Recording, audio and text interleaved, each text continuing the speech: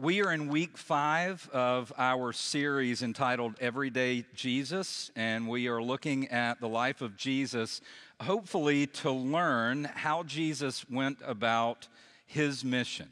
And the mission of Jesus, we've been talking about it all afternoon in our music and the liturgy.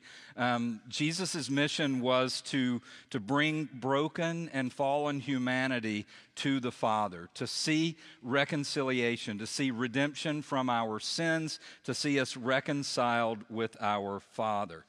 Now, oftentimes when we talk about the mission of Jesus and what Jesus did, really when we talk about the gospel, oftentimes we think of that as Jesus' death. I know for myself, oftentimes years ago, if someone had asked me about the gospel or I had to explain the gospel, the shortest version for me would have been Jesus died for my sins.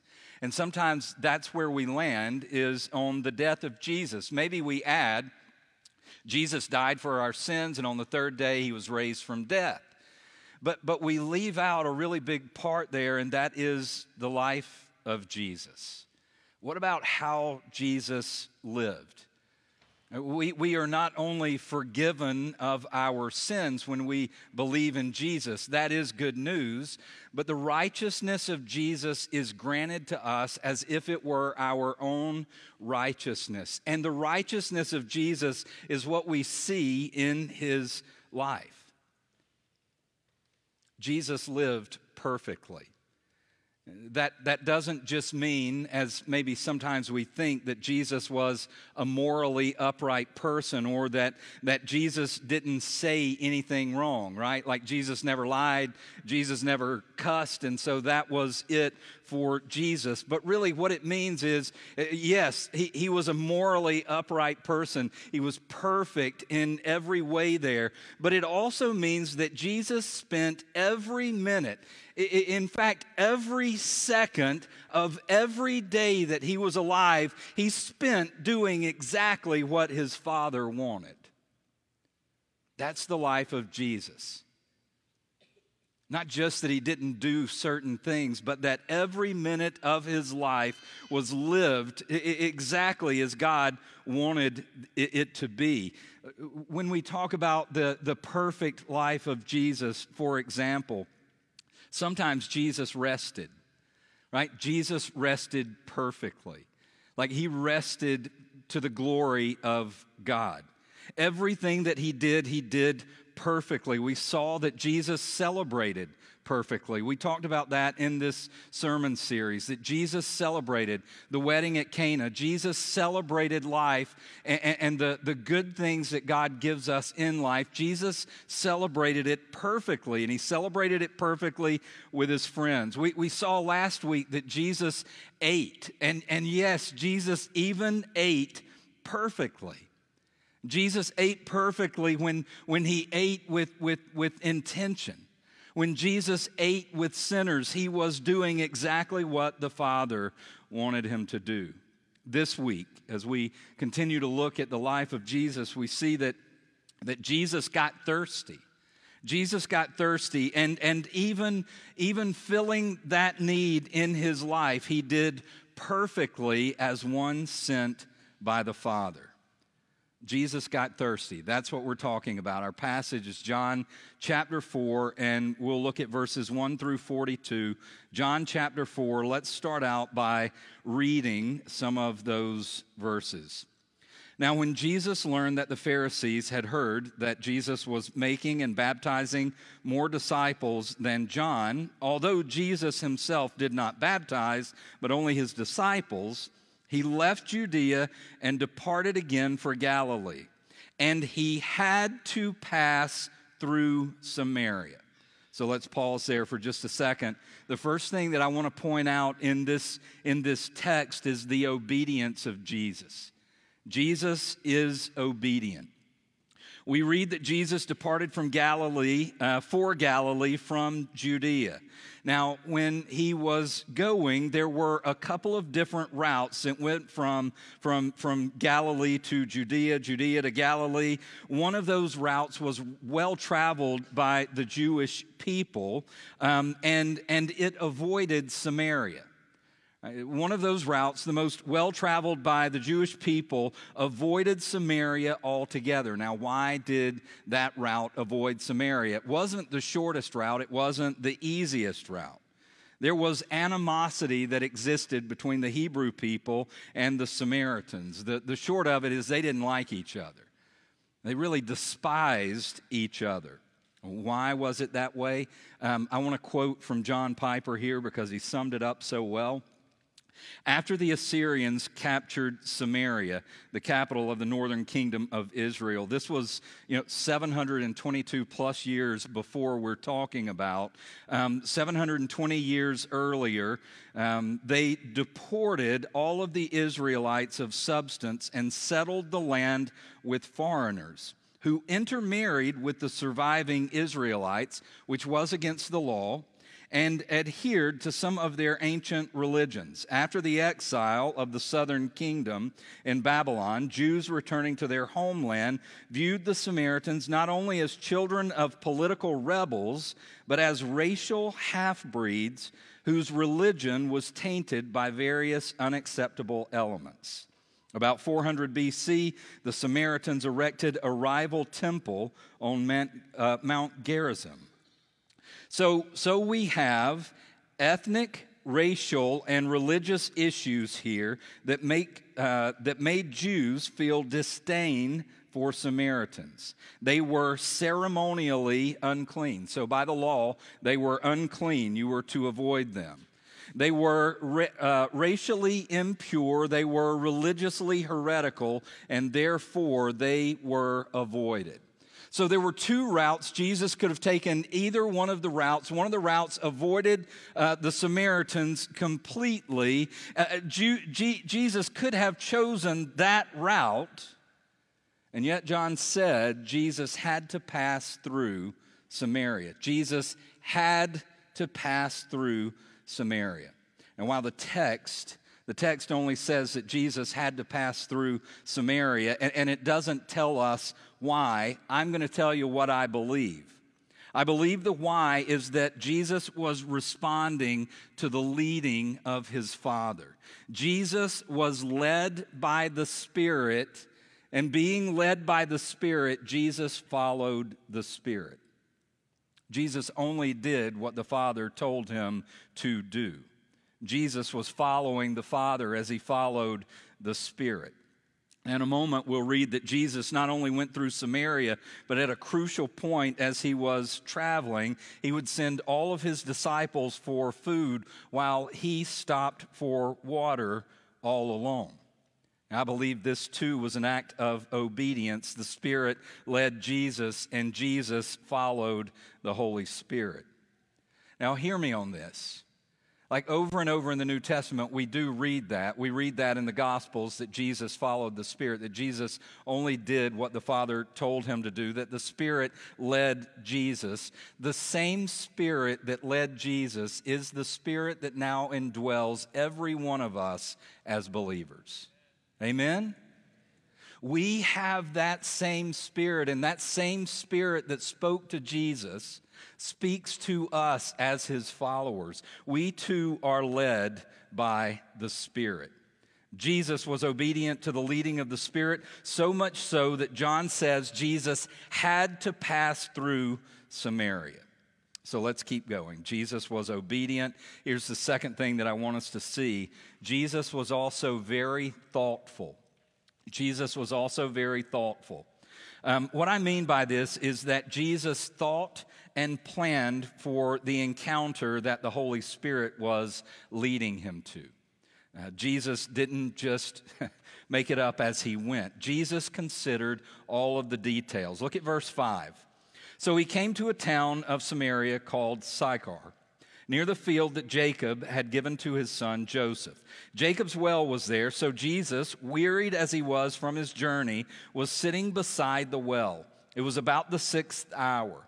A woman from Samaria came to draw water. Jesus said to her, "Give me a drink," for his disciples had gone away into the city to buy food. The Samaritan woman said to him, "How is it that you, a Jew, ask for a drink from me, a woman of Samaria? For Jews have no dealings with Samaritans." So we pause here again. Jesus has sent the disciples for food, all of them. Jesus sent all of the disciples for food, so it is Jesus alone at the well. Jesus goes to Jacob's well, and he's actually sitting on the well itself. He's there in the heat of the day, the 6th hour. This was the heat of the day. Now, that may be important because many suggest that women would go to the well either early in the morning before it got too hot or late in the afternoon, again, when it had cooled down. That's when they went to the well for water, unless you were an outcast. Unless you were someone that everyone else looked down on and you wanted to avoid all of the people who were in the town, all of the other women as they were coming for water. Then you would go in the heat of the day because no one else would be there. It is possible that Jesus chose this time and Jesus chose this well for just this reason. Jesus' words as he is speaking to the woman, Jesus' words are very intentional. The words that he says to her have been thought out. Give me a drink, he says.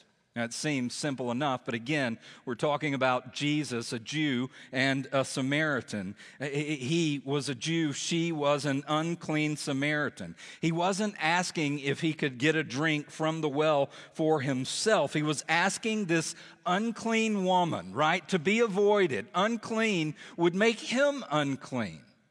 And yet Jesus is asking this unclean woman if she would fetch water for him. And since he didn't have anything to get the water himself, he wasn't there with a jar or a bucket. He was asking if he could drink from hers. And that was unheard of. One of the comparisons that I read was this would be like a racist person in the South asking someone not of the same color as them to drink a glass of water together. Unheard of. It did not go unnoticed by her. How is it that you ask this of me, a Samaritan? Now, if we had more time this afternoon, we could continue and we could dissect everything that Jesus said to this woman, and we could talk about how incredibly thoughtful and intentional that it was. We don't have time, so we will keep going. But listen, as we read these verses, think about the words that Jesus uses. Think about the things that Jesus is doing here. All of it thoughtful and intentional. But let's get to this. Jesus talked with her and Jesus shared the gospel. Jesus shared the good news with her. Now, we talked about this a couple of weeks ago. Jesus came declaring, John says, Matthew says, we read it in all the Gospels, Jesus came declaring the good news of the kingdom. The good news that the kingdom of God that had been promised in the Old Testament was at hand. Repent and believe, for the kingdom is at hand.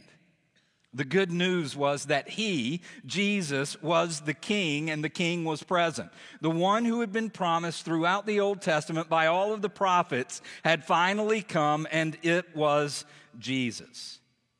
Now, we talked about the importance of this good news. The importance of this good news is this, when we believe in who Jesus is and what he has done, then our sins are forgiven and his righteousness is granted to us as our own. Through faith in the life, death, and resurrection of Jesus, we are saved. We are forgiven. We are made children of God forevermore. We must have the good news in order for that to happen. Are you with me? Romans chapter 10, if you weren't here that week.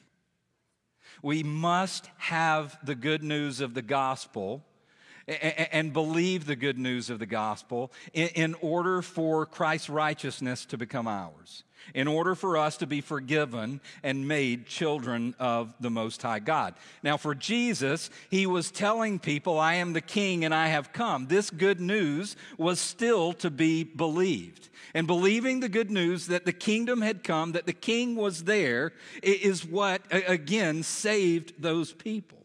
Jesus is proclaiming the good news, and what I want to remind you of is that we are also called to proclaim the good news to those around us. Amen? That was weak. I just want to make sure you believe it. Thank you. Look at verse 10 with me.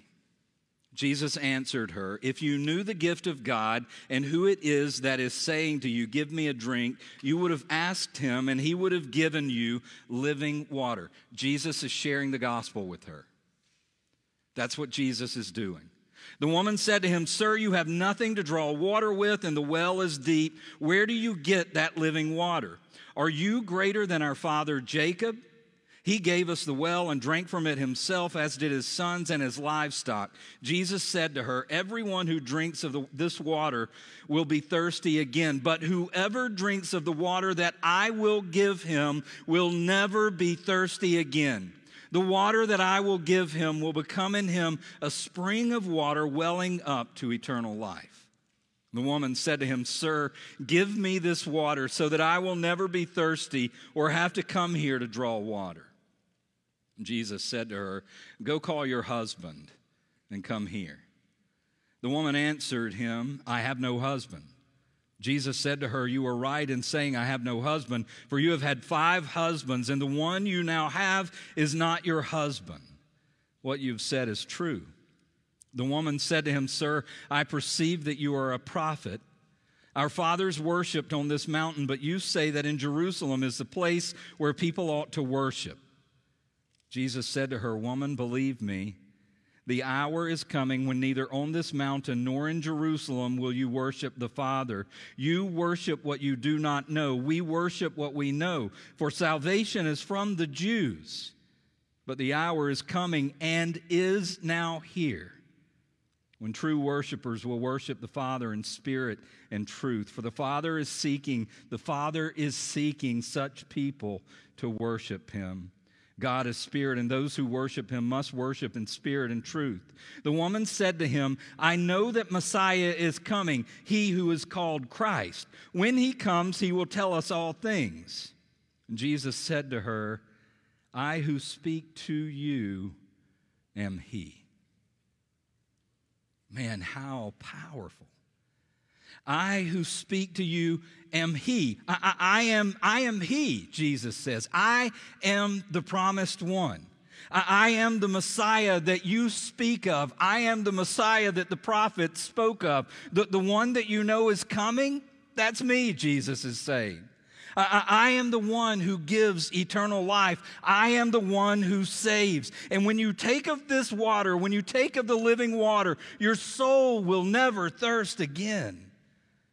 When you know who I am and you believe in what I will do, your soul will well up with springs of water, and you will be satisfied forevermore. Woman, I have good news for you, Jesus is saying. Verse 27, just then his disciples came back. They marveled that he was talking with a woman, but no one said, "What do you seek?" or "Why are you talking with her?" So the woman left her water jar and went away into town and said to the people, "Come, see a man who told me all that I ever did. Can this be the Christ?" They went out of the town and were coming to him. Many Samaritans from that town believed in him because of the woman's testimony. "He told me all that I ever did." So when the Samaritans came to him, they asked him to stay with them, and he stayed there 2 days, and many more believed because of his word. Do you see what happened? Salvation came to Samaria, and it started with a drink. A simple drink of water. She believed. And then she went through the village and the surrounding area, inviting others as well to come and meet the man who told her everything about herself. Come and meet the man. Is he the Christ? Could he be the promised one? Come and meet him. And they came, and when they came, many more believed, we read. Not because of what she said, but because of what he said. Many more believed that he was the one. Many more believed that he was the promised one, the Messiah, the Christ, the Savior of God's people. Jesus shared the good news with them, and they believed. Jesus got thirsty. How simple is that? Jesus got thirsty, and very thoughtfully and very intentionally, Jesus used his thirst and the thirst of a Samaritan woman, knowing that she would be coming to the well for water as well. He used that as part of his mission. Part of his mission. God's mission, the mission of redemption and reconciliation. We should learn from Jesus. This, what we see Jesus doing, this is what good missionaries do. Good missionaries take advantage of every opportunity to share the good news of the gospel. That's what good missionaries do. Jesus had to go through Samaria. Had to go through Samaria. And as he went thoughtfully and he went intentionally about the everyday rhythm of his life and her life. Jesus had to go through Samaria because I think it was the Father's Spirit urging him in that direction. Jesus took advantage of not only his thirst, but the need of every human being for water. Intentionally and thoughtfully, he went there to engage. Intentionally and thoughtfully. Even the time that he went to the well, who would be there was intentional, thoughtful. He was intentional with her, intentional to show her that salvation was not there just for the Jews. That the truth was, he only because he was Jesus, was he better than her, but not because he was a Jew. Jews were not better in reality than the Samaritans, and that's what he's saying. He was intentional to show her that salvation was offered to her that day as well, even as a sinful Samaritan. Intentional to include her. Not just a Samaritan, but a Samaritan who was a sinner. A Samaritan who was probably disdained by the people in her own village because of the life that she had lived. Intentional to include her. Intentional in his words to her. Intentional in how he came. I know the text doesn't say it, but I believe very much that Jesus sent all of the other disciples for food so that he could go alone. It was likely the only way this conversation would have taken place if Jesus went alone. Intentional to not scare her away. He was intentional in sharing the gospel with her. Listen to me.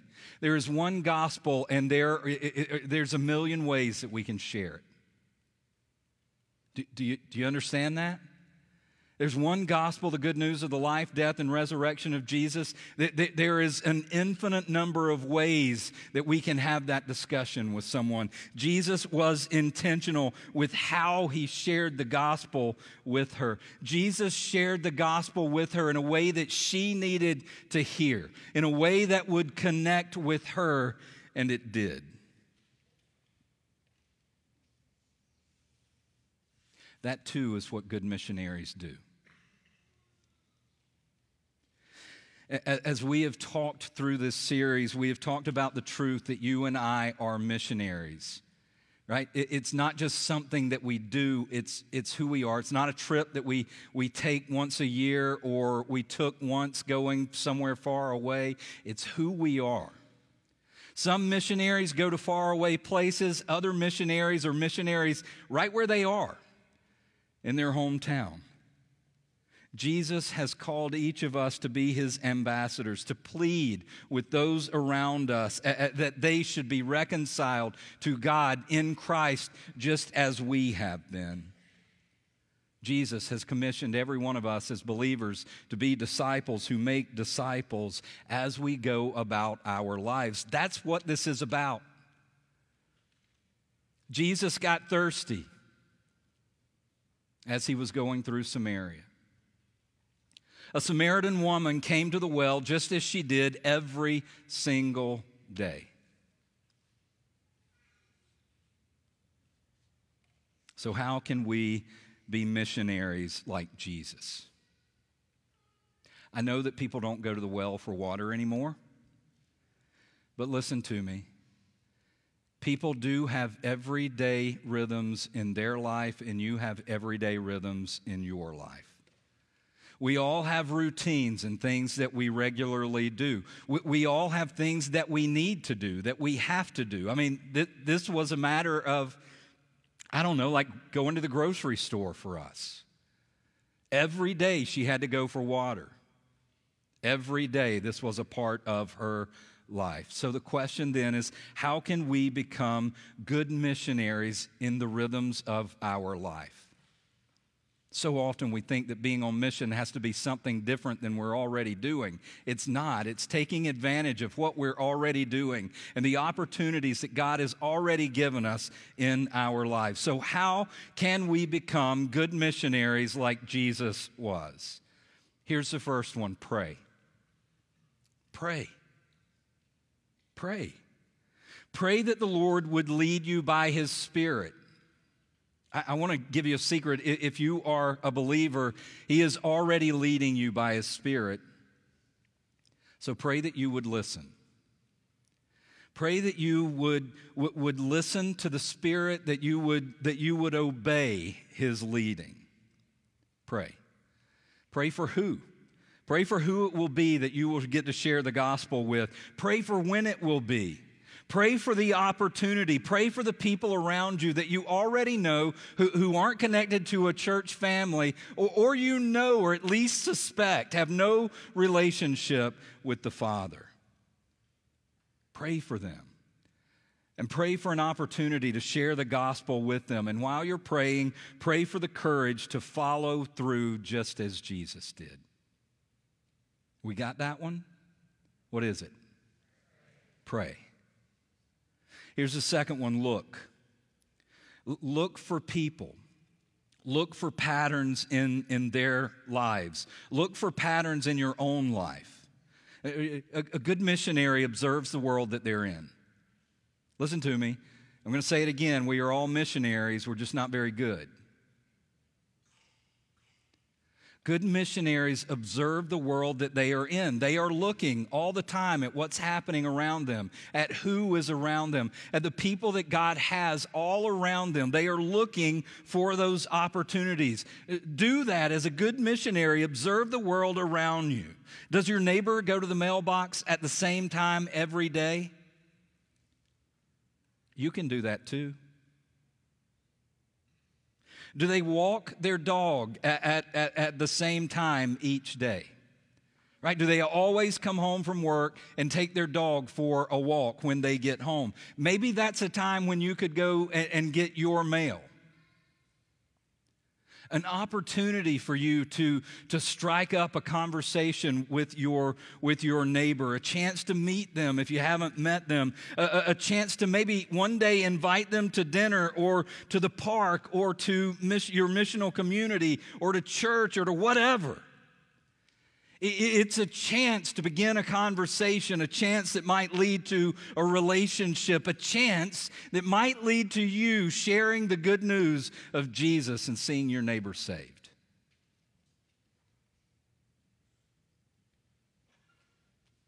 Do the same people work at the store that you frequent? Could you slow down just a little bit and talk with them?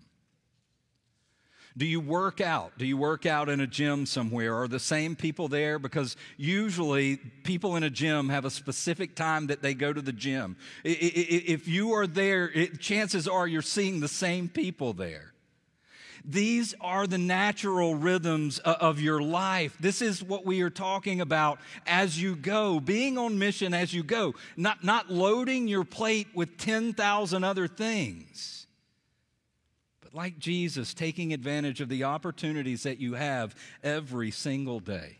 So pray, look, think. Have a plan. Listen, your plan may change. That's okay. It may not happen exactly as you had planned for it to happen, but here is the truth. If you never think about it and you never have a plan to do it, you will not do it. Right? If you don't think about it and pray about it and plan for it, then what's going to happen is you're going to leave here today and nothing in your life is going to change. Because that's just the way it works. So plan. Plan on observing your neighbors and plan on going to the mailbox at the same time that they do. Plan on what you might say, what questions you might ask, what simple thing that you could say to strike up conversation. Jesus was thoughtful in all that he did and all that he said. Listen, be like Jesus. Be like Jesus, the best missionary that ever was, and plan on how you can be missional at the mailbox or walking the dog or at the gym or at the kids' game. And listen to me on this one too, okay? Make this a part of your missional community. Like talk about this with your missional community. If you're not sure of what you can do or what this might look like, make it a part of your missional community discussion, because we're supposed to be on mission together, encouraging one another, right? Helping one another in the mission that Jesus has called us to. So do that. Share it with your missional community. Have them pray with you and pray for you. Have them offer suggestions to you. You are not alone in this. Pray, look, think. And then fourthly, act. Act. As the Spirit hears your prayers and begins to work, you act. Act. This is the obedience that we saw in Jesus. Take the steps to go to the mailbox. Take the initiative and speak to your neighbor. Ask them a question or two to learn more about them. Act. Do something. Do something. Act. Act like Jesus did. Act like a missionary. Jesus used the everyday rhythms of life as rhythms for mission. I want you to understand this. He is calling us to do the same thing. That's what he's calling us to do. To be missionaries as we go about our lives, to use the everyday rhythms that are already a part of our lives. That's what he's calling us to do. This is what it means to be an ambassador for Christ. This is what it looks like. Jesus gives us the example of what it looks like to be a missionary in the everyday. So here's the question. I don't know what you need to do.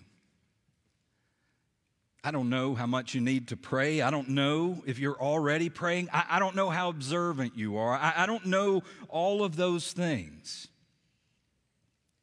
But you do. And so the question then is, what will you do? Really, that's the application. What will you do? What will you do with this? Will you be a missionary in the image of Jesus? Will you be a missionary in the everyday of your life? I know I'm asking for a big commitment, so how about if I make it easier for us? And I said us. Can we just start with tonight? Can we just start with tonight and say, Lord, this is what I want to do. I believe this is right. I want this. Can we start with that tonight? To say, yes, I want to be this. And then we just do those things. We pray, we look, we think, and we act. And who knows what God might do with that. Jesus was thirsty and he stopped for a drink of water. And he shared the good news with one woman. And with that, the gospel entered Samaria. Who knows what God will do with it? Let's pray. Father, thank you for your goodness. Thank you for your grace. Lord, I pray that no one here would leave discouraged, but might leave encouraged.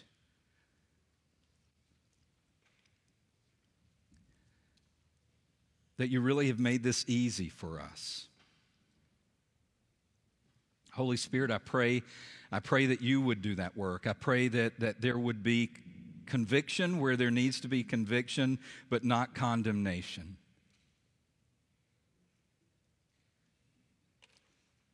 I pray that you would shape us to be the people that you would have us to be, people who look like Jesus.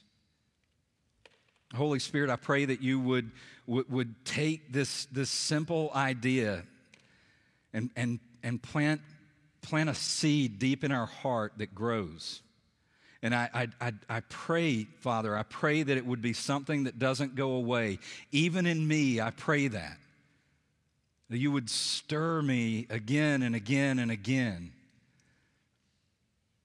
to be a missionary in the everyday, to take advantage of the opportunities that are there now. There is so much at stake in the lives of the people around us. Help us.